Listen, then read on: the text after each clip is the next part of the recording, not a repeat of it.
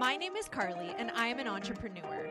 These are the real, raw, and honest stories of myself, my colleagues, and my dearest friends, how we followed our dreams and continue to scale the mountain of success every day.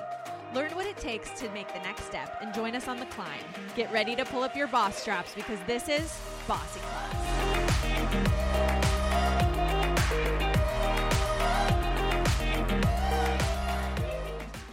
So I wanted to introduce you to all of my friends in social media land. You and I have been real friends for like, what, 10, 11, 12? I don't know. Yeah, since the days while. of Long Beach. Yeah. We all lived in the LBC, and that was before my family moved to New York. Yeah, so we go way back. And so I've been like tracking along with you and your business and your success and your life for a long, I'm now hearing you say that makes me feel as old as I am. Yeah, we've known each other for a third of my life, so congrats. Congratulations to me. Thank you. So happy. This is an honor. Just tell the listeners about you and kind of like your journey, and then I'll dive into more questions. So the main thing about me right now in terms of work is I host a show for People TV. It's called People Now. It's a daily live entertainment news show, basically. So it's the top headlines of the day. And in terms of entertainment, the same type of things that you would see in People Magazine or, of course, on People.com. But that's also where we are. So we're like the video kind of version of all that. And we're on all the People platforms. Check it out every day. And we do interviews with celebrities. And one of the cool things that we're doing, and while we're recording this right now, during award season, we're doing a ton of red carpet live coverage and red carpet shows and things like that, which I absolutely love. It's one of my favorite things of the year. Yeah. Well, you've done a lot of interviewing of movie, stars, Yeah, whatever. Movies and TV shows, yeah. But you've been doing that as long as I've known you. Yeah. So I'm actually kind of nervous talking to you because I'm like, I don't know what to say. But Well, so far it's you're fine. doing a great job. Oh, thanks. You know what? One thing that I always try to do in every interview is my goal is to be conversational because it is, and you're really good at that generally in life. So I feel like this is like the easiest fit for you ever. Oh, I'm not thanks. just saying that because I've had the honor of knowing you a third of your Really life. I actually mean hot it. in here. I'm sweating. I found my calling, Jeremy Parsons. This is it. Like, I'm curious, like, how in the world did you decide that you wanted to do this type of work? Yeah. It's funny because I often get messages on social media from people that knew me when I was a kid, and they're like, this is what you always wanted to do. Yeah. That truly is. I was the total geek. I literally had in my basement when I was in like junior high and high school. That's too old. I should have known better. But I like created a little studio. You did. And would do like, me and my sister would put on these like fake newscasts. We called it the Tomorrow Show, which was a hilarious play off of the Today Show. Tomorrow. We were friends in wherever you grew up, which I'm forgetting. West Virginia. Yeah. I always get you and your wife's mixed up. Yeah. Where you're from. We would have done that together. Yeah. So I was all in early. Yep. I've always had an infatuation with it. I don't know what it was. I don't know why that was the case. And, like, if that was something that, I don't know. I don't know why, but I just have had an infatuation with it early. Some of it might have been because we moved around a bit when I was a kid, and maybe TV and TV personalities might have, I've thought about this a lot. Like, maybe they felt like friends to me that lasted through all the transitions. Whoa, interesting. That sounds a little silly, but when I've thought back about why was I really driven to do it, like I truly was. I always knew something like this was something I wanted to do.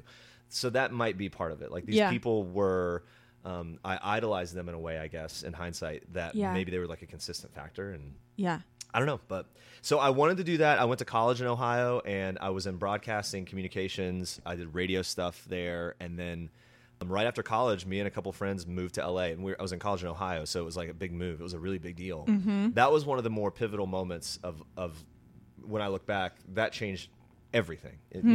Moving to LA. Moving to LA because that's where the industry is. And it was kind of like, no matter what, I never wanted to be an actor per se. And I don't know if that's just because I didn't have the guts to do it or say it. But to be involved in the industry in some way, I felt like I had to go to LA. But it's really because of the friends that were around me. I had friends that were like executors, I was a dreamer, but they're like the executors, and that really helped propel me. Oh, and they were like, we're going kind of thing. And they weren't even doing entertainment. They were doing other stuff, but it was like, hey, let's all move together to LA. Do you think that if you didn't have those friends, would you have done it? Have you thought about that? I've thought about that a lot, and I got to say there are moments where I think I would not have. Whoa. Just because it took so much initiative. Well, that's so a big much. move. And yeah, and like to do that solo versus alone.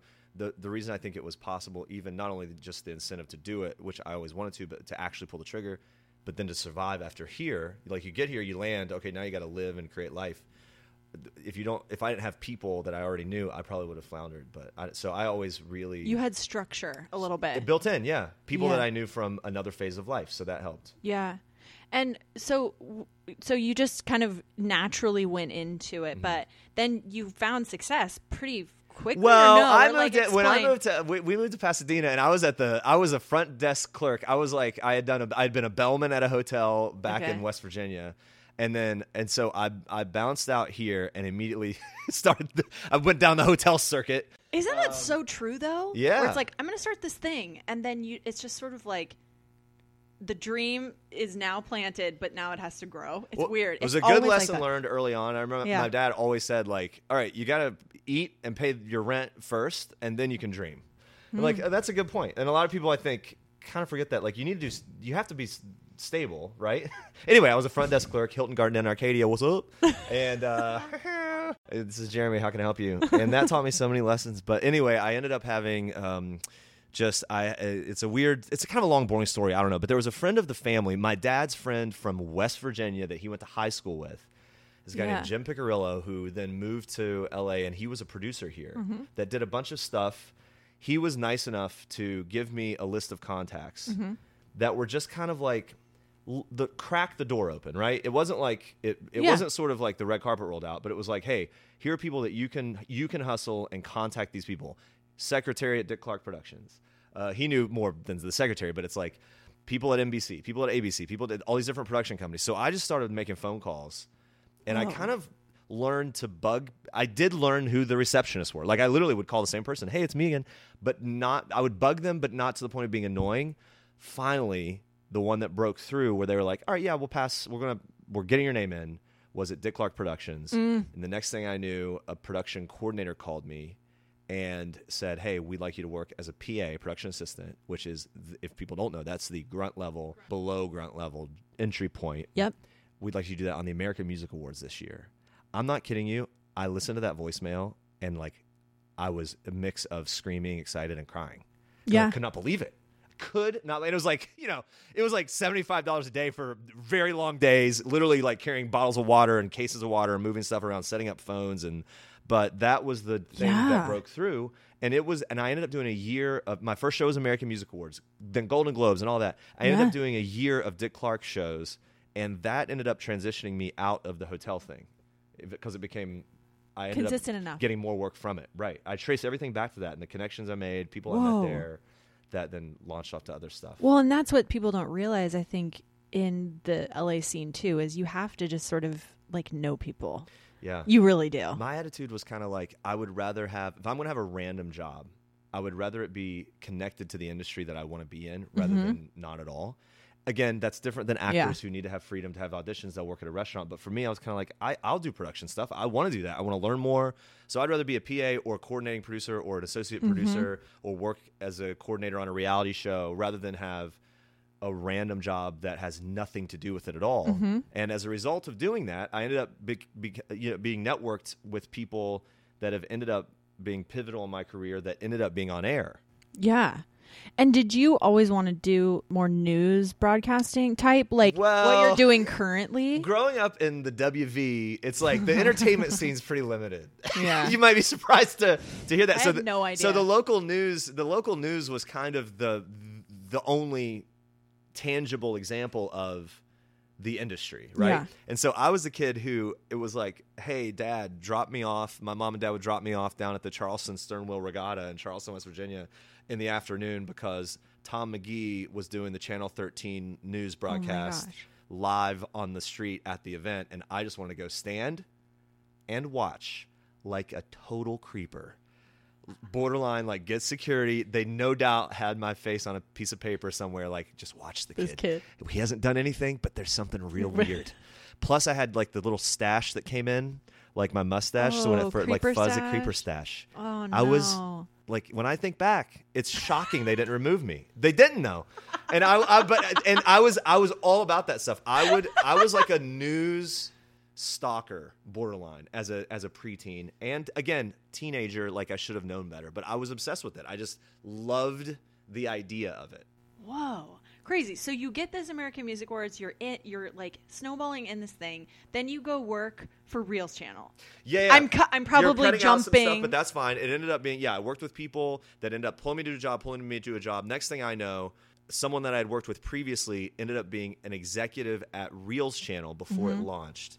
And he hired me as an associate producer for a show called Secrets Out with Leonard Maltin. Leonard Maltin, fantastic movie critic, who I will always appreciate and love because it's like he teaches classes at USC, and I feel like I got his classes just by working on his show for a couple years. Cool. And then but anyway, that guy hired me as an associate producer on that show, and said, "Hey, I know you can do on camera," because I gotten a little bit of a reel before when I'd worked with him.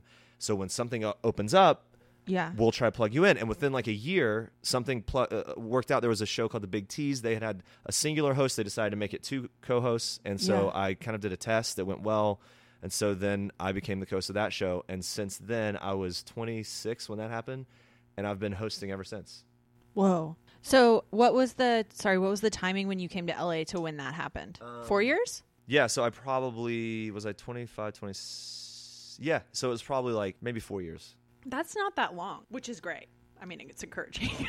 Yeah. No, yeah. I know it was like long, but I mean, and I wasn't at the hotel I was working in production for that period of time for a lot of that. Wow. So I was here for 3 or 4 years before, and then I transitioned from being on the production side to hosting, and then that was that, and then I've been hosting ever since. Yeah. And then you moved into New York 5 years ago? 5.5, yeah. 5.5.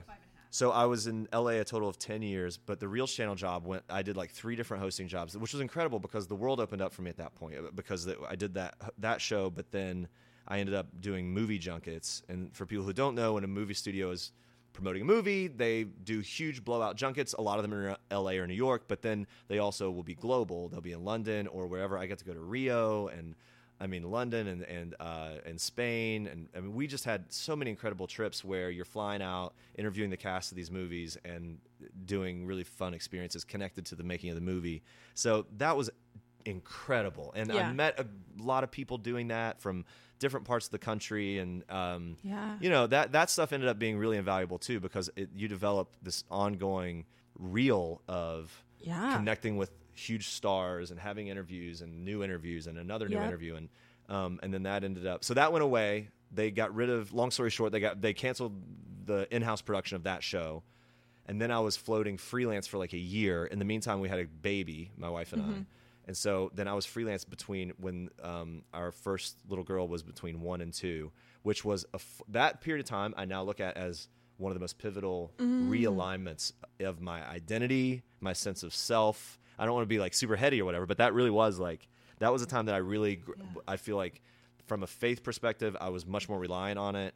I had to figure out what it meant to have a sense of identity separate from a job, which sounds so stupid in some ways, but you don't realize how much you find a sense of worth in your work until it's gone, right? And then that realignment, and then the time spent with my little girl, it was really tough. Like there were times where I just felt so bottomed out, like spirally, and like it's over. And then, but also this weird underlying drive to like, all right, I'll just, it's freelance work. A lot of people in LA most people maybe are freelancers. And so just that constant pounding the pavement, making phone calls, annoying people again, and then and pushing forward. Hey guys, it's your girl Carly. I'm here to tell you about the coolest flower delivery service that exists. It's my sister company, Primary Petals. You may have heard of Primary Petals before, but did you know that we are going nationwide? It's an amazing service that sends really cool and unique flowers to anyone's doorstep in the lower 48. Guys, we have sent to every state, and every bouquet has arrived so beautiful and so fresh, which, if you know, is no small feat for shipping flowers. For my listeners, I'm giving 10% off using code BOSSYCLASS at checkout. If you want to learn more, please visit primarypetals.com. I connect with that because I have like a 5-year period where I'll share with listeners too of more of my journey, but there was a couple years where I just felt like it was just really slow, like same kind of thing, like that realignment moment.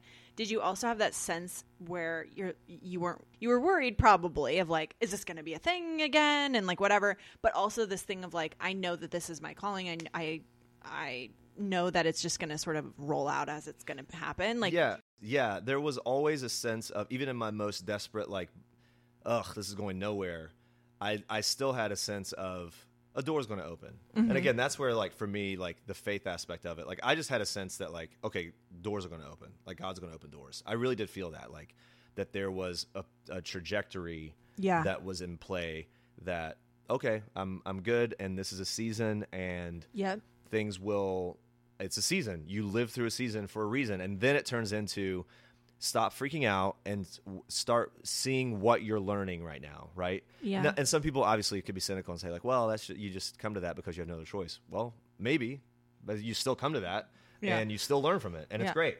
And then, but the perseverance of it eventually paid off. I ended up doing like, I had gotten to know an entertainment producer at KTLA, and like Sam Rubin, who's the KTLA entertainment reporter extraordinaire, Mr. LA, Mr. Hollywood for 20 years or more. He's incredible.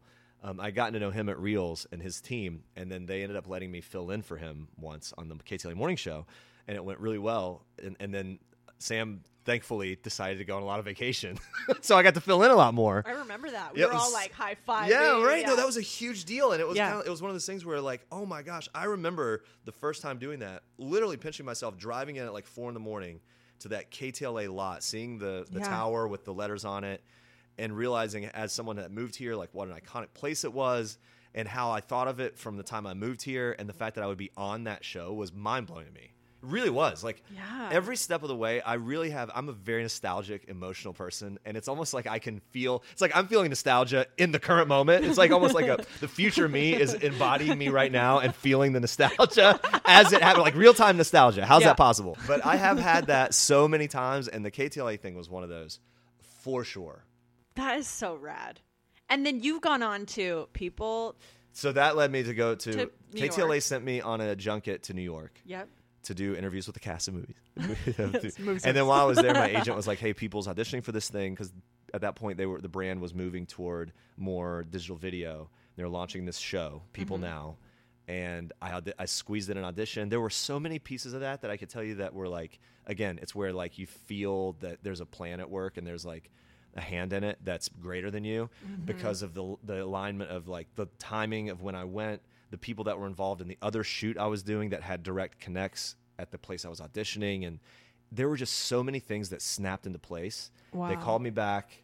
I flew back out a couple times to do chemistry tests. And then we moved 3 months later, right after we found out we were pregnant with number 2. So it was like life changes galore. Yeah. We're moving across the country to a new job. We're pregnant with another kid. It's like navigating a new city. And that city is New York. Yeah. Which is not an easy city to just bounce into. No. What are you talking about? So easy. So easy, yeah. It's so cheap too. So cheap, super reasonably affordable, and easy to find a home. I always say that. He's kidding. In hindsight, I've always said that New York kind of welcomes you, like bear hugs you with one arm, and then like slams you into submission or punches you into submission with the other, and then at some point you develop a mutual respect for each other as person and city, and then you bow to it, and then you're fine. Then you're okay. And then you cry yourself to sleep, not as often, but you still do. And you drop $20 every time you leave your house. At least. New York City, I've told you this, it reminds me of a college campus. Kind of. Where you're like, let's just walk to a friend's house. Yeah, there's a very, within Manhattan, there are, and the boroughs have different vibes, but like we've always been Upper West, and then just in Manhattan, there is a very, especially in the winter, there's a very like hunkered down, smaller villagey vibe. Yeah. It's just like, that campus feel or that small community feel. Like we're all in this together. We're going to make it through. Hunker down. Let's get and everybody's on the street and you feel like you're walking to class, but you're going to the I don't know. I cannot get over it every time I'm there. I appreciate what you're saying. I'm not 100% on board, but I get it. Well, we can disagree. We can agree. Did you ever struggle with like any self-doubt being in the industry? Mm-hmm. Yeah, for sure. I feel like there's this constant there's the imposter syndrome, right? Like they're going to figure out that I'm a fraud. Like that feeling of like I'm not good enough. I think everyone, no matter the industry, people feel that. And then there's always the feeling in this kind of work, it always has an expiration date. It just does. Mm-hmm. So it's a matter of when, right? Mm-hmm. And that's kind of a looming. Everyone that I know that's a host or an actor or anything like that, there's just always that feeling of how to make the most of this season while it lasts, and to parlay it into other work. But it's been really, really good, and it's thus far it's gone longer than I even thought it would. Like no one knew. So yeah, there's always the doubt part, and I think there's also just like a healthy sense of realistic skepticism of everything, because it's just not the type of work or industry that is super stable. Yeah, even for the most, and I'm not like some like king of the castle. Like really, really successful people still live with that reality. They just have millions of dollars in the bank, so it doesn't matter as much. Right? No, it's so true. Yeah. Because I work with a lot of, casts of movies for my job, and the same thing. It's for your like wedding planning. For wedding planning. Designing. And, yeah. But there is definitely that sense of like, hey, we have this budget, but we also are realistic that we don't know when we're going to get the next job. And it's like, interesting. And have you found that, I don't know, I find that interacting with people in that world, the world of actors, entertainers, people that have taken big risks and now they have the fruit of the positive fruit of the risk, because they're in a successful place whenever I encounter them. Usually it's promotional stuff. So things are going well. And there's something encouraging about hearing their stories.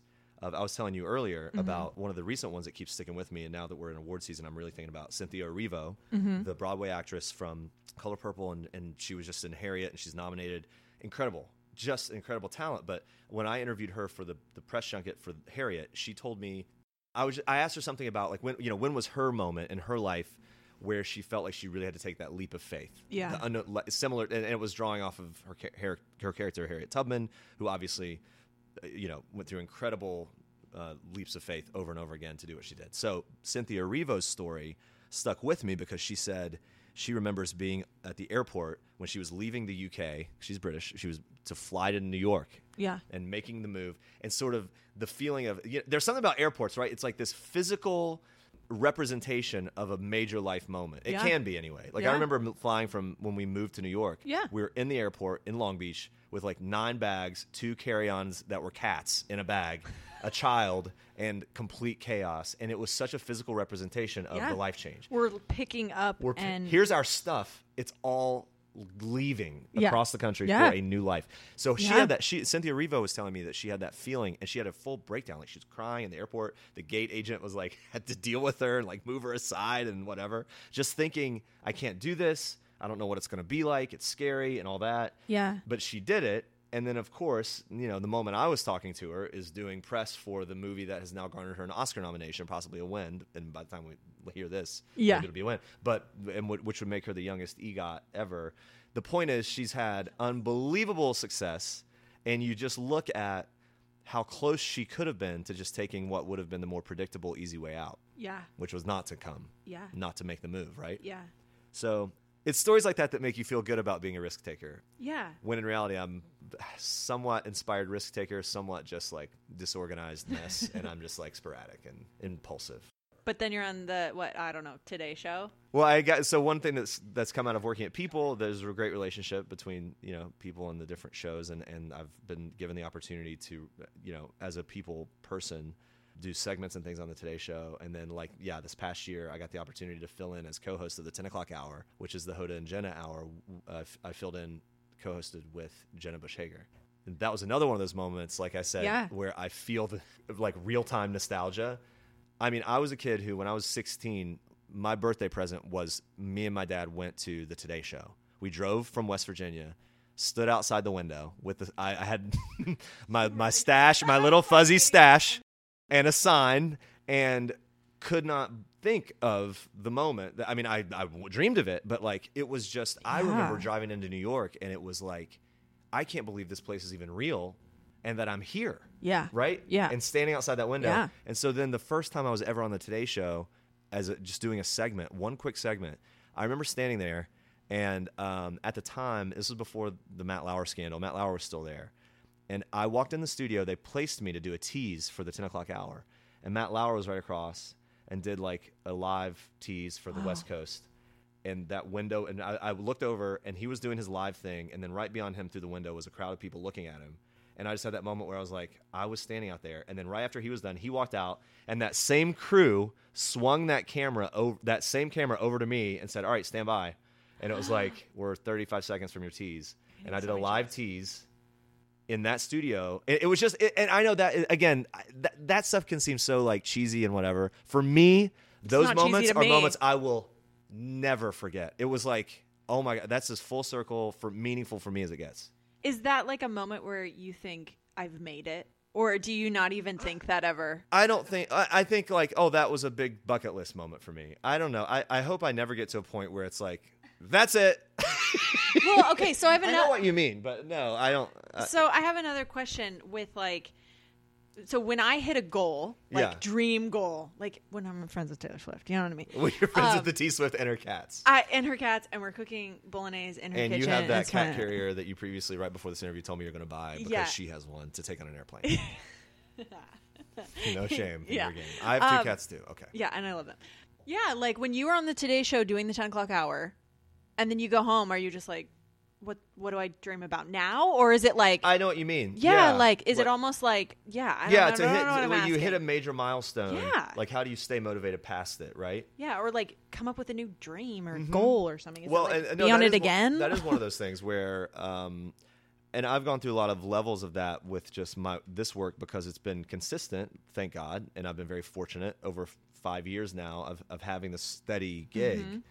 That has afforded these other opportunities. And so for me, those types of feelings of motivation have gone from work related to family related. And that's a whole nother ballgame, right? Like balancing being a dreamer / driven person that can be obsessed with career or just like the work stuff. Yeah. Making good time for family and like my little girls and being a good dad and trying to be a good, you know what I mean? Like, yeah. So I guess my motivation has had, I think having those other places to find it has really helped me in the down moments, right? Because then, you come kind of down from the high and all of a sudden it's this bottomed out, like you could be depressed and it's just sort of like, you're right. Like what now? And what matters, right? Yeah. And so to have a family has for me served as this place where I can redirect during those slumps or slopes and have something to kind of keep me charged and keep me going and then find the more motivation. But you're right. That is I think that's a strange thing to deal with and it only comes after reaching certain goals, right? Yeah. Yeah. Well, and I've struggled with that, over the years. I think that's something that I have never been able to talk to a lot of people about because it's like, oh, your life is so great or this or that. And it's like, yeah, but that one thing is like the piece for the next moment. And like, now I have to like have a gap between it all. Yeah. It's like, or I thought that this was going to lead to like this big thing. And then there's nothing for like a couple months. And you're just like, what in the heck? This feels confusing. Some of that comes down to a larger level worldview issue too, and back to the identity thing. And again, like I don't want this to be like so heady and philosophical, but there really is something about not placing all of your sense of accomplishment and worth, or all of your sense of worth and motivation in accomplishment. Yeah, because it is kind of like, all right, now what? I remember, I will never forget this when I interviewed Anthony Hopkins for a movie he did. It was called The Priest. He was like a demon possessed priest, whatever. I can't remember the question I asked him, but his response was he recalled reaching a level of fame where it was like the top. Yeah. And he said something like, I got there and realized there's nothing there. And it's like there's so many people that are you're chasing this dangling carrot that you don't even necessarily have a definition for or framework for. And then he's like, you finally got the carrot. But maybe there wasn't even a carrot there, and then once you got up there, you eat the carrot, and it's just there's nothing there. So, and his point was not to say there's nothing to success, but it was this reframing of finding out what's important in life and what's important as a person, right? Yeah. And like figuring out how to find meaning that isn't only contingent on your set of idealized accomplishments. Yeah, absolutely. I know you haven't watched it yet, but Miss Americana, Taylor Swift, she talks about in that. her documentary. Yeah.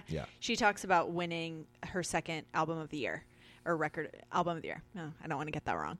And she said that exact thing. She's like, I looked around and the only person that got me there was myself. She's like, no one climbed the mountain with me. And then that's when she went dark for a year. She's like, I need to like have some fallback. I need to have family. I need to have friends.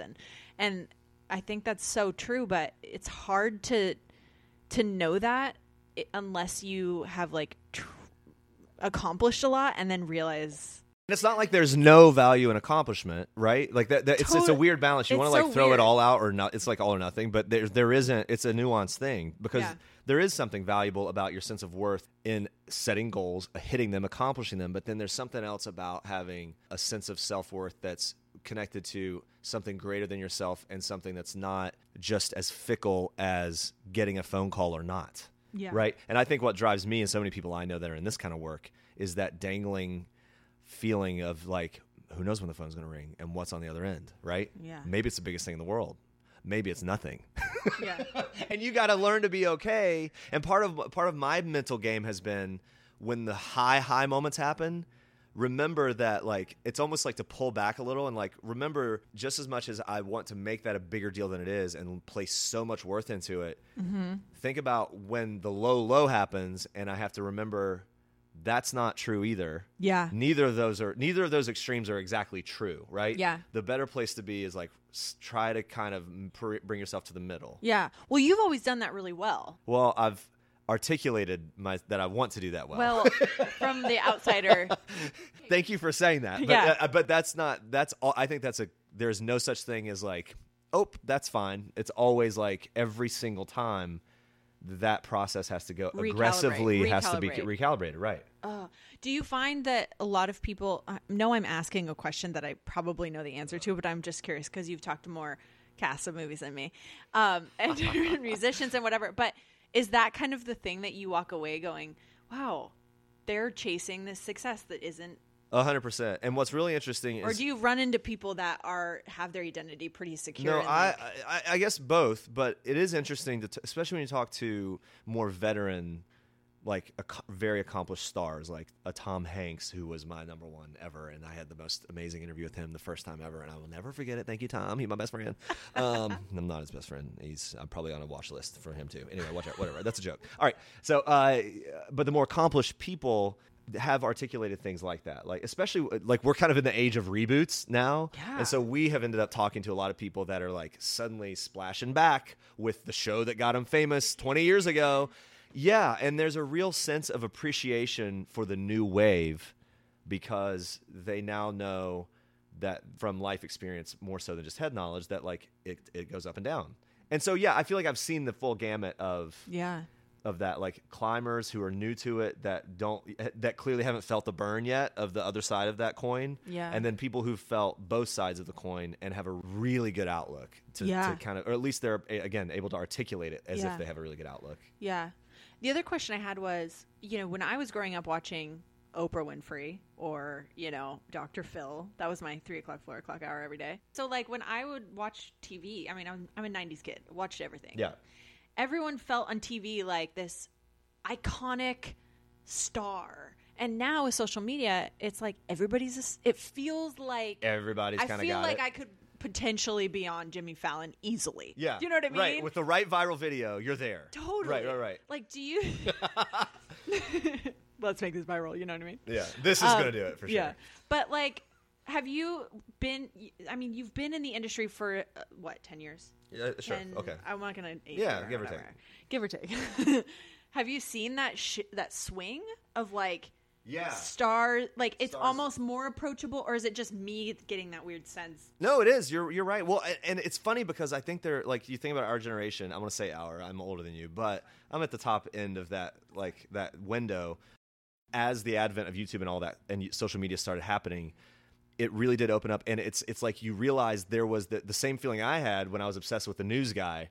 That same seed of kind of sparked interest. There was this like collective sense of like appetite for being in the industry, being famous, being or being somehow connected to that whole, I don't know what that the mystique of the industry. That was something that was clearly and is shared across the board. Some of it's just like I guess a thinly veiled hunger for fame, but I think that comes from a place of like people needing to feel important, right? or needing to feel seen and heard and noticed. And those types of conversations have happened a lot more over the past few years, what it means to like acknowledge people and acknowledge certain groups appropriately and things like that. So all those are good things, but yeah, you're right. It's like the floodgates have opened. Yeah.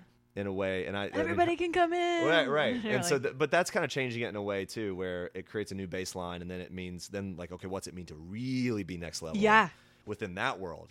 Yeah, like how many people are actually icons anymore, or like iconic people, or right. whatnot, or are you just doing like cool, makeup tutorials on YouTube, and now you're and what's the longevity of it? Like, are the biggest stars right now on social media, like a Tom Hanks, for example, in the world of cinema? Yeah. Is there an equivalent to that in the world of like YouTube fame? I don't know. I guess we'll find out in 20 years. Yeah, true.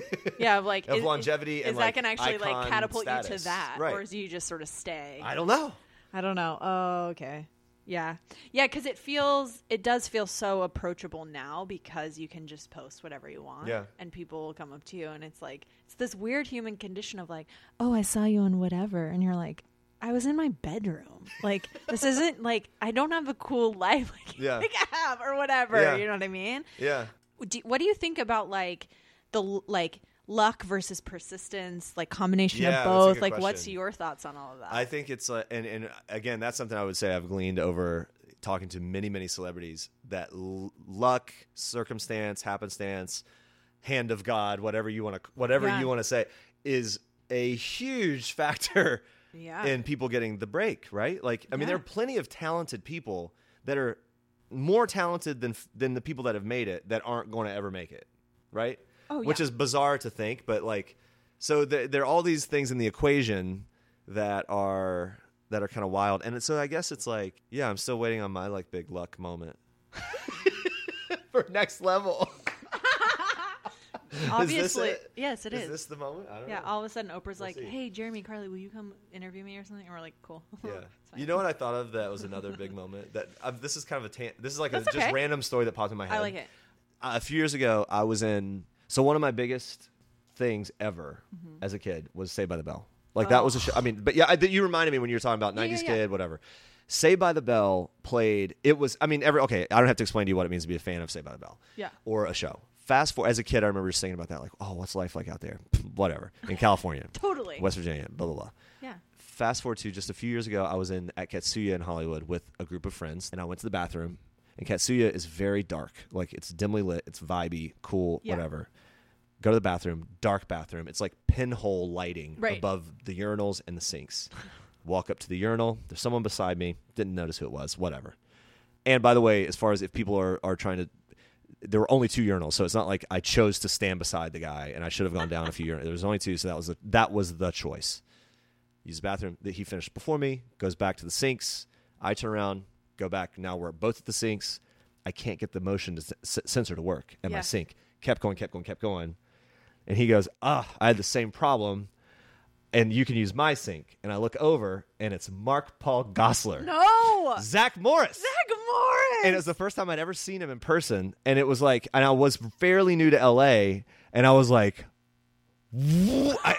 inside, it was like full explosion, like cue the meme or the gif of just like, and then, but like outside, I was just like, oh yeah, thank you. And I scooted over, used his sink, which worked perfectly, of course.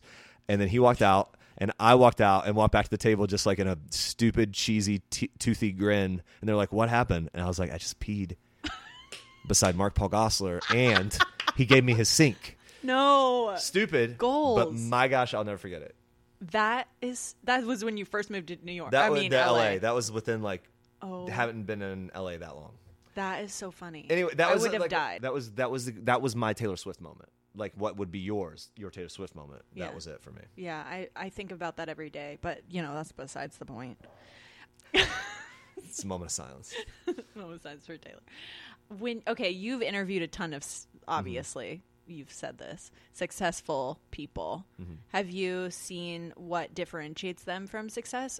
Is it, like, beauty, brains, whatever? I mean, I guess it depends, right? Like, it depends on what it is. But for different people, different things. Yeah. Or does like success, is it differentiated in people? I mean, I guess in the entertainment business, it's all what's hot at the moment, right? So like in the world of pop music or TV shows or whatever, like the cast of shows, especially like think about young adult shows now that are streaming, the casts look different than they did 10 years ago. Absolutely. More progressive, more inclusive, more diverse. So, that's a factor.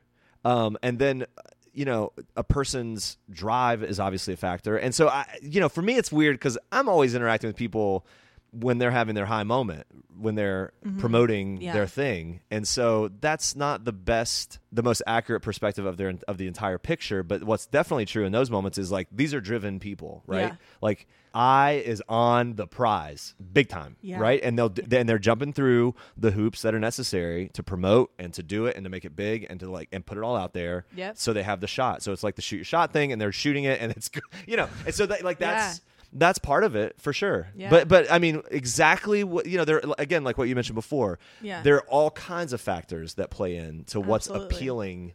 There's at the formula, moment. Yeah. And that formula shifts with the way the world is going. Right. There was the era of the 80s rock band, the ballads, and then, it all changes. So there's, that's obviously a piece of it. But and that is interesting to see, I guess, like how the appetites and how the climate changes and all those things affect sort of who gets the breakthrough moment. Yeah. And you have to be the right age and and then the person and the time. Yeah.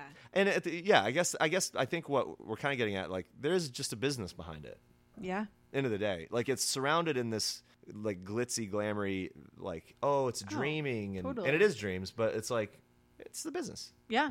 Weren't you talking about that last time we met up where it was like some PR people were super pumped about somebody? Oh, well, yeah. Big moment we had when we did the SAG Awards live show. People does we do the official pre-show with the Screen Actors Guild. And this year was just great. It's such a star-studded year. It's like Brad Pitt. Yeah. Charlize, Leo. These are all first-name basis now. Anyway, the list is huge. Robert De Niro. I mean, just huge stars. Scarlett Johansson.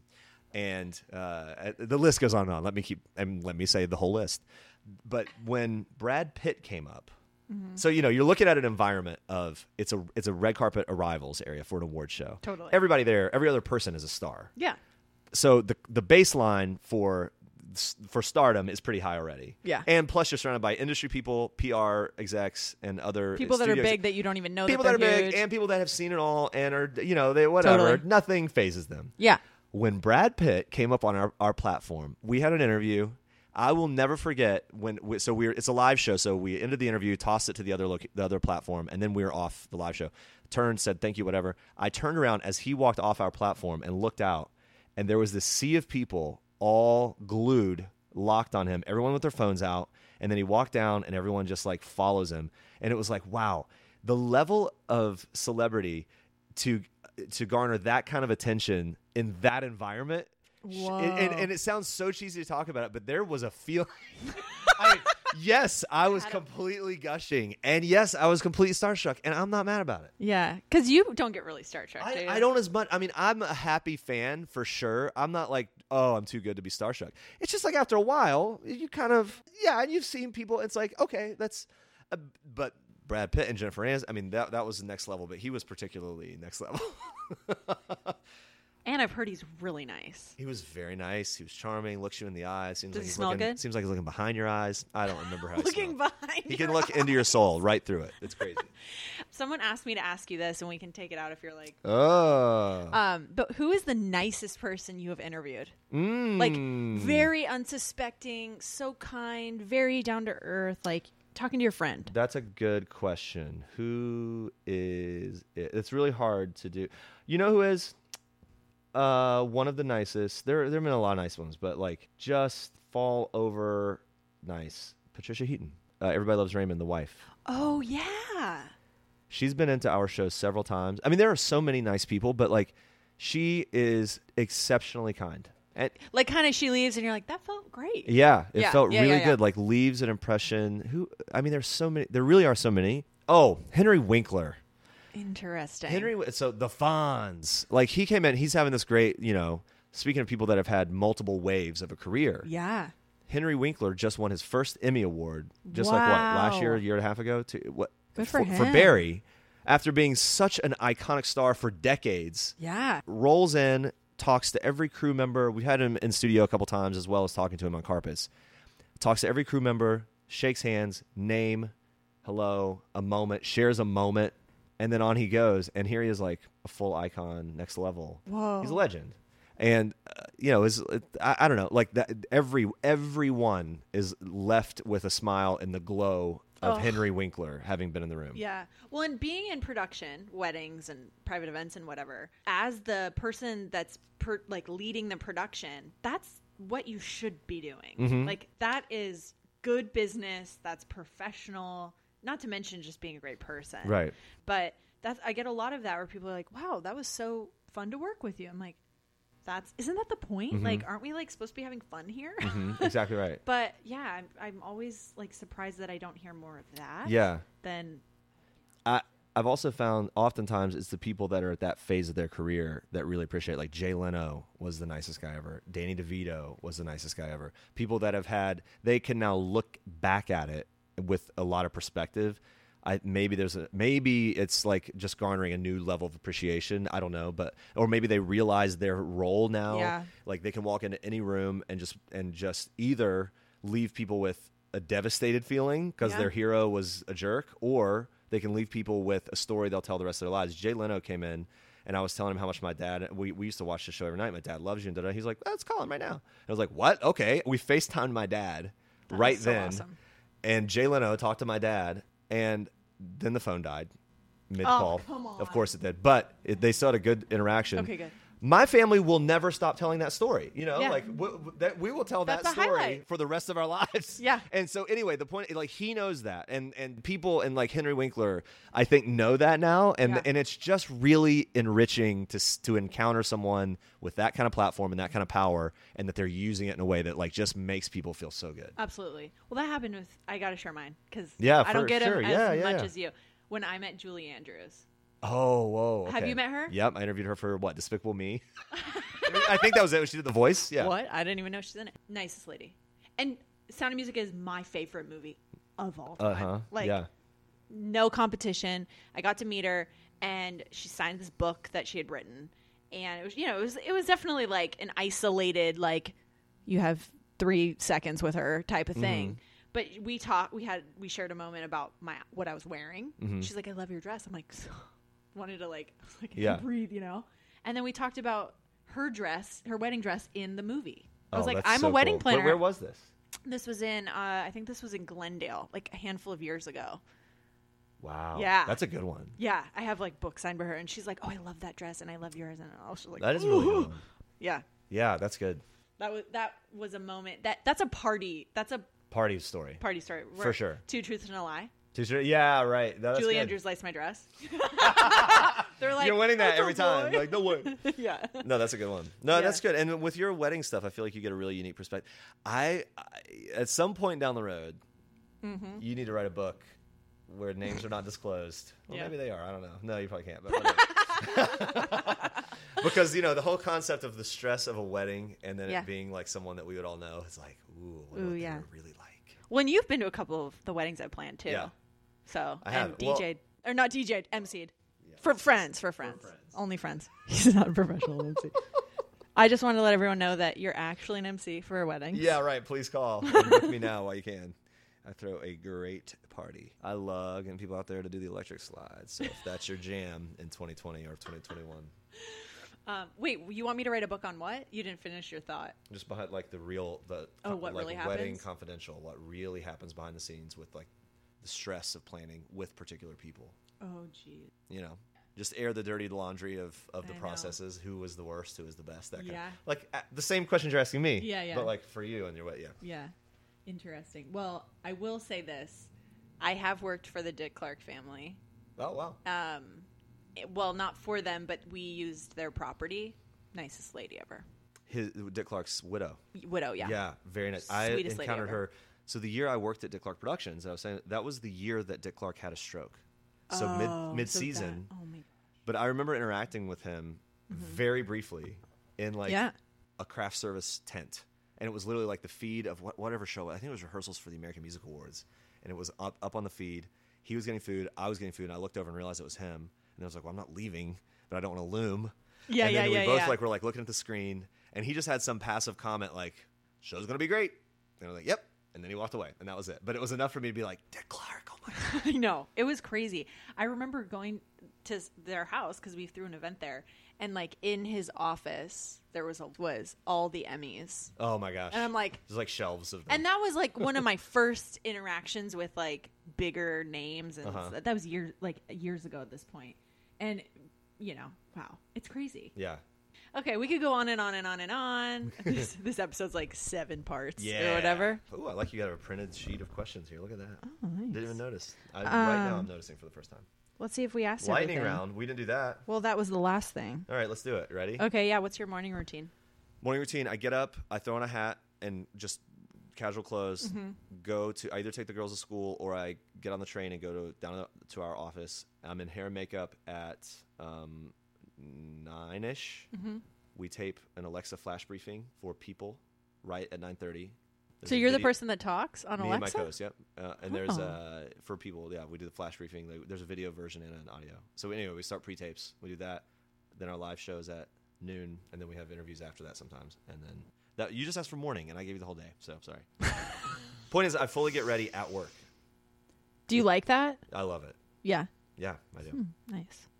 Let's see. What is your favorite movie of this year that you've watched, or last year, this year, whatever? I like Joker. I thought Joker was really great, and Parasite. Okay. And Once Upon a Time. I liked all the I really did like all the nominated movies, but like Once Upon a Time in Hollywood I loved the stylized thing that Quentin Tarantino does.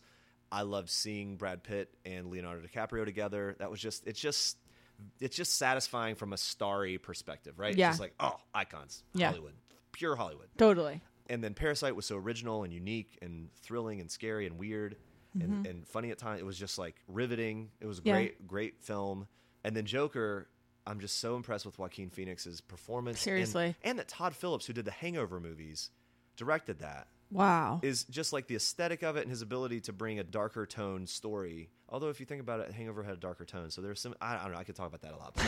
But I just love that, given the fact that Joker, the character and the movie in general, has such anticipation based on things we've already seen, other iterations of it, to be able to do that in a way that felt fresh and different and really good, to me was incredible.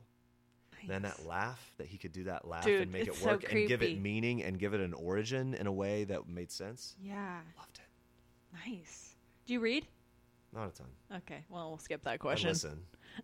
Have you listened to any good books? You know what? Do you know what? One of the ones that I was late to the game, but I really liked?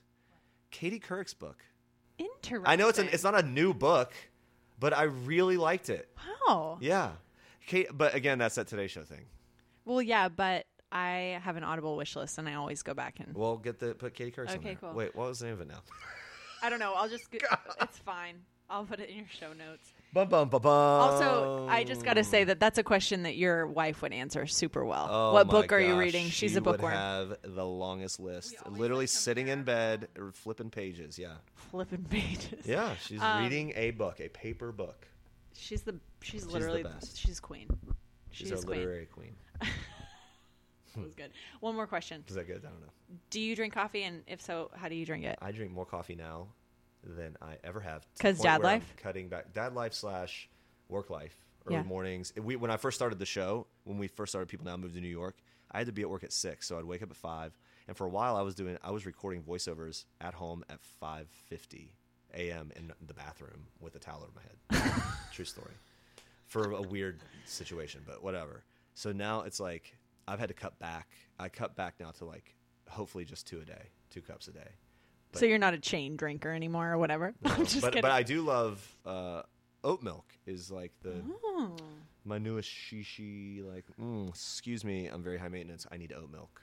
I don't have to have it. I'll drink. The thing is, I like and prefer a really good cup of coffee, but I will drink anything. Like, I'll drink the crappiest coffee just to have coffee. Interesting. Yeah. Okay. So I don't think I'm a coffee snob. No. Because I appreciate the good one, prefer it, but I will drink whatever. You're the Anthony Bourdain of coffee, where it's like Thank you. You go to the cheapest place to get a burger because there's art in it, and then there's also the high-end Michelin star place. That's exactly right. Yeah. Thank you. Words in my mouth. Yeah. Yep. Or out of my mouth. Words in my mouth. Either way. Whatever. Thank you, Jeremy, so much for being... Thank you, Carly. Carly Ray Weddings. That's my name to you. Yeah. Anyway, thanks a lot. This has been fun. Thank you for inviting me and having me. Yeah. Whee! Woo! And thank you for the glow light. You're welcome. Okay, bye. Bye. This podcast is edited and published by the Primary Pedal Studios, written and hosted by Carly Rae Williams. Show notes are located at our website, carlyrayweddings.com/bossyclass. If you like what you heard today, subscribe, rate and review us. Sign up for our newsletter to receive exclusive content and bonus episodes. Thanks for joining us as we scale the mountain of success. This is Bossy Class.